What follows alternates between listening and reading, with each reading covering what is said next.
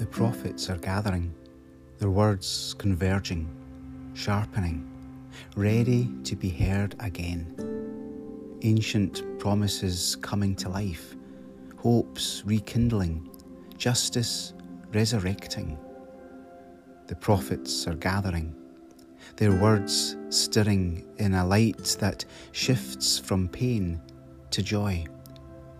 And the hope of the past is slipping into skin, readying to be born in our present. Sing aloud, O daughter Zion. Shout, O Israel. Rejoice and exult with all your heart, O daughter Jerusalem. The Lord has taken away the judgments against you. He has turned away your enemies. The King of Israel, the Lord, is in your midst. You shall fear disaster no more. On that day it shall be said to Jerusalem, do not fear, O Zion. Do not let your hands grow weak. The Lord, your God, is in your midst, a warrior who gives victory. He will rejoice over you with gladness. He will renew you in his love. He will exult over you with loud singing, as on a day of festival. I will remove disaster from you, so that you will not bear reproach for it. I will deal with all your oppressors at that time, and I will save the lame and gather the outcast, and I will change their shame into praise and renown in all the earth. At that time, I will bring you home, at the time when I gather you. For I will make you renowned and praised among all the peoples of the earth, when I restore your fortunes before your eyes, says the Lord. Loving God, yes, loving God. Despite the pain and hurt of our living and the concerns of the world, we call you loving, just, hope-filled, peace-shaped. May we speak of you in words that sing with hope and are filled with truth and spill with vision. May we speak of you in ways full of justice, behaviours that seek forgiveness, and in acts full of compassion. May we speak of you through our community and in our parish, beside each other, as we learn to forgive again and be forgiven, learn to hope again and live in hope with each other, learn to speak again a word that is being born among us again. Loving God, in the echo of the prophets and their vision, may we listen and may we hear the steady beat of justice, the pattern of love in a world that does not always recognise it or want it. May we celebrate in the hope incarnation changes things, that the pain turns to joy, the darkness to light, and ancient words become our newest moment in which we meet. Hear us in the global prayer. Our Father, who art in heaven, hallowed be your name. Your kingdom come, your will be done on earth as it is in heaven. Give us today our daily bread, and forgive us our debts as we forgive our debtors. Lead us not into temptation, but deliver us from evil. For yours is the kingdom, the power, and the glory forever. Amen. Hello, I'm Rory Hamilton, the Minister of New Kilpatrick Parish, and thank you for letting us gather with you today on this third Sunday in Advent. The third candle is lit, and the time is rapidly shortening. We began with the words of the old prophets today. It is what shapes this season, the ancient promises written and hoped in many centuries ago, longing for the same hope we long for, renewal and rebirth. The prophet we read from, Zephaniah, is not one of your best known ones. His writing is only 3 chapters long. He lived 50 years after Isaiah, which was about 600 years before Jesus. The time was rife with rulers that generated unjust social and political policies, and the time was ripe for a prophet to call the people back. Most of Zephaniah's words are terrible. He doesn't hold back. There will be disaster. Enemies will overtake. There will be ruin. Not a cheery couple of first chapters. But then comes chapter 3. Words of celebration, joy, expectation, hope, renewal. These are the words we live with today. So positive and hopeful. But you can't ignore the past words. You can't turn your back on what came before. So how do we live with the past in the future?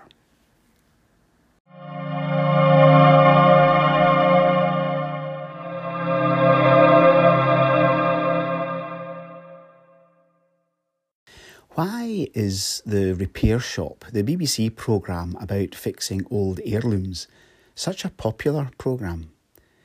Wouldn't it be great if all our garages or workshops looked like that barn? It would be a pleasure to fix things. Even I would feel I could make a good attempt at repairing something, even as I have no clue whatsoever. It is a true skill that these bashed and worn heirlooms end up looking, literally, as good as new. And I've often wondered about that. We have this urge to have things back as they were.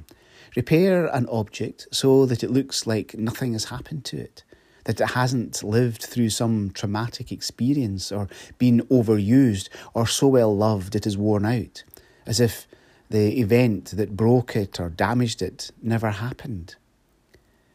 There's a bit of that in Zephaniah this week. We've read the good part, the happy part.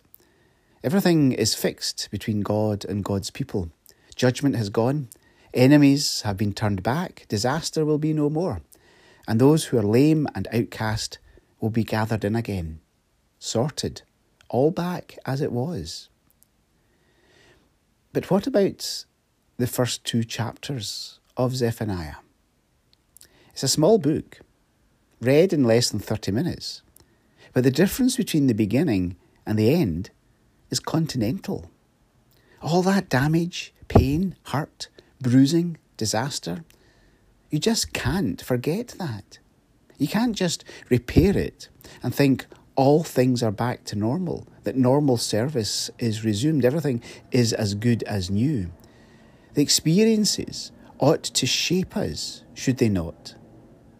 We ought to learn from the hurt and the bruising. It's obvious, is it not? What lessons are we going to learn from pandemics, for example? We haven't learned much, given our utter reluctance to share vaccines and the debacle in government at the moment.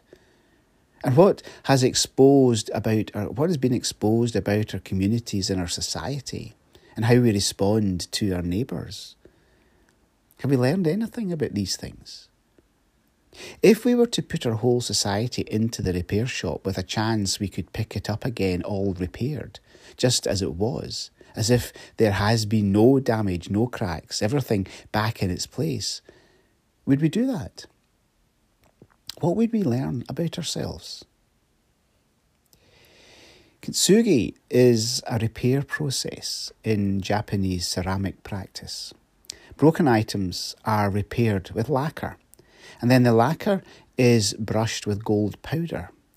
Far from blending in so as to be invisible, Kintsugi incorporates the brokenness into the design of the vessel. The process accepts the brokenness as part of the history of the object. And the repair does not leave it the same.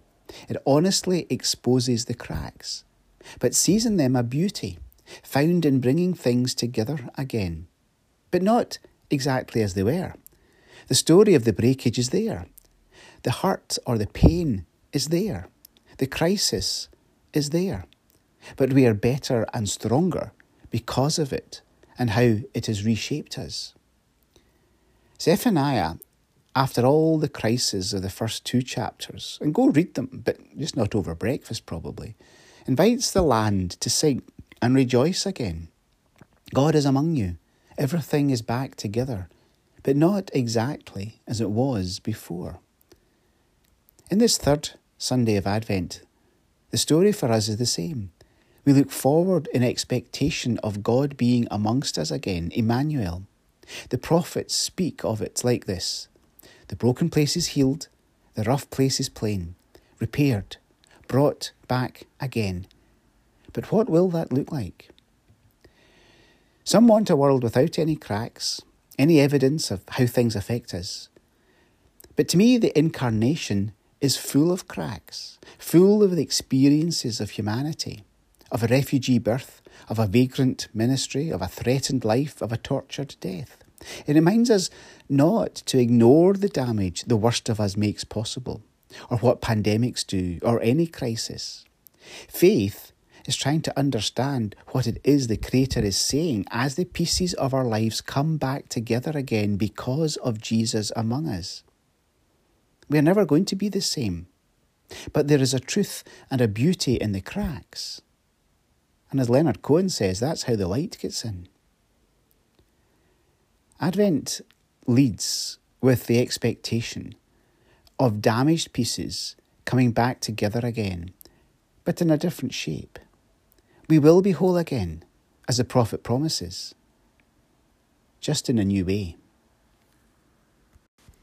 Thank you for your company today, and you can keep company with us on the website at nkchurch.org.uk. We think locally and globally at this time of year, focusing on supporting young mums and children, and Christian Aid have that focus. And as always, we invite you to support Christian Aid at this time. And in the bulletin, you can find ways to do so. And also, we can do this locally. We are supporting various food banks who are in turn supporting young mums and children. And we're creating a reverse Advent calendar and invite people to bring things to us rather than us take things. And so all the information is there in the bulletin, and I invite you to read through that and support in whatever way you can. Monday, as always, is quiz night at 7 o'clock on Zoom. Thursday is Sofa Surfers Christmas Party. That's at 7 o'clock on Zoom as well. On Sunday next week, in the sanctuary, we have our nativity play, and hopefully we'll be able to offer a recording of that in the podcast here next Sunday. We have a carol service in the sanctuary at 4:30 on Sunday the 19th, led by the choir with readings and carols and singing and stories. And then Christmas Eve, we hope to have our light festival. That'll be outside at the moment. On the 24th at 6:30, and then our watch night service inside at 11:30. And there will be a video suitable or a podcast for that. One video podcast for Christmas Eve, Christmas Day and into Boxing Day. Thank you for joining us. Have a good week, and let's bring together all our concerns for our world and our families together in our prayers for others. Let us pray.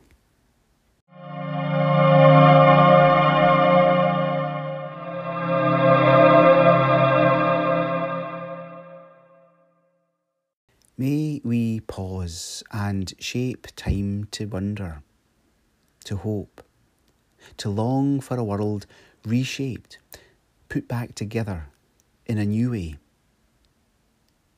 Loving God, in all the brokenness and scars, all the cracks and chips of our world, may we find the wholeness of your love. May we bring together the lost and the least into community that is rich in blessing, in life, in love, in justice, May we bring together the ill and the fearful, the frightened and the anxious, into a community of peace, of encouragement and support. May we bring together the poorest, the refugee and the trafficked, into a community that lives for each other, that seeks compassion and a place to belong.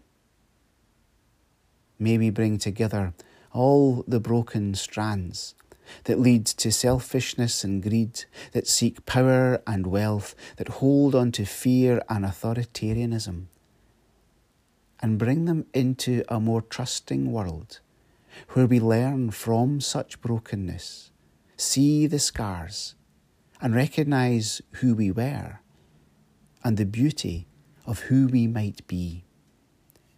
So disrupt us, O God. Challenge, reconfigure, rearrange, renew all we are, how we live, how we share, how we think of ourselves, that we might find new life through incarnation. So be it. Amen. Go in peace, and the grace of our Lord Jesus Christ, the love of God, and the common life of the Holy Spirit be with us all evermore. Amen.